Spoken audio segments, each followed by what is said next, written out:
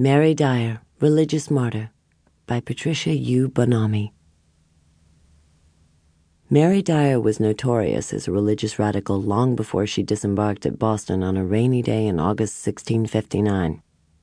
A convert to the Society of Friends in England, Mary was the latest among a swarm of Quaker fanatics that recently had descended on the Puritan colony of Massachusetts Bay.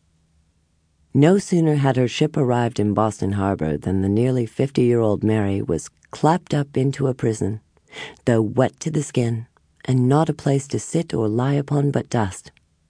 So wrote Mary's husband William Dyer, an official of Rhode Island, to the Massachusetts magistrates as soon as he got word of his wife's arrest. William demanded that the Bay Colony cease its merciless cruelty and end the unjust molestation and detainment of my dear yokefellow. What Mary Dyer did not know when she arrived in Boston was that Massachusetts had lately tightened its laws against the Quakers, who were in the magistrates' eyes an increasingly disruptive and pernicious sect. Neither public whippings, ear croppings, nor burning the letter H for heretic into Quaker hands had stopped the invasion. Forced removal had proved equally futile, as time and again the exiled Quakers returned to spread, as Governor John Endicott scornfully put it, their malignant and assiduous doctrines directly tending to subvert both our churches and state. Finally, the harassed magistrates had passed a law against future violators that invoked the ultimate penalty, death. Possibly because Mary Dyer had been ignorant of the recent legislation, she was on this occasion ejected from Massachusetts and forcibly transported to her family home in Rhode Island.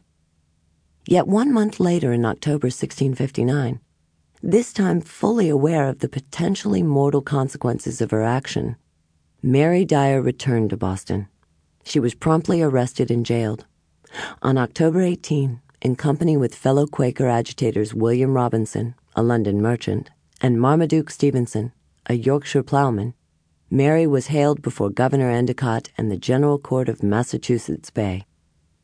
Each of the defendants had previously been banished from the colony and was indisputably in contempt of its authority.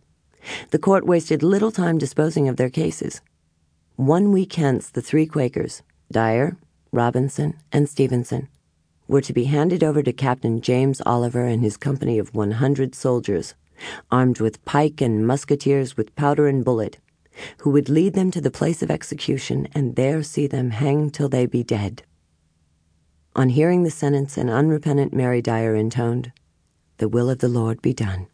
Yea, and joyfully I go."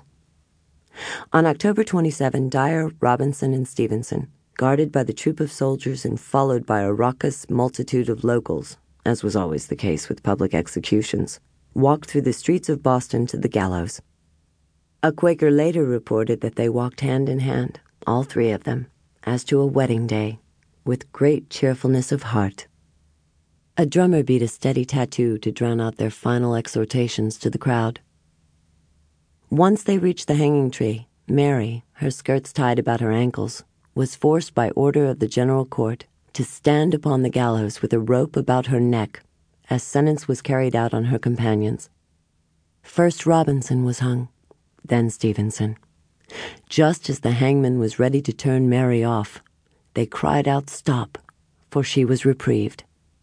Mary may or may not have known that on the same day she was sentenced, her son had obtained a reprieve on the condition that he remove her from the colony within 48 hours.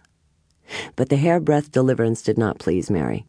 She was not forward to come down from the scaffold, but stood calmly, proclaiming to the crowd that she was prepared to suffer as her brethren had done, unless Massachusetts voided its wicked law against Quakers. Obviously, the Puritan leaders were reluctant to execute their sentence against Mary Dyer. She was, after all, the wife of a man of estate.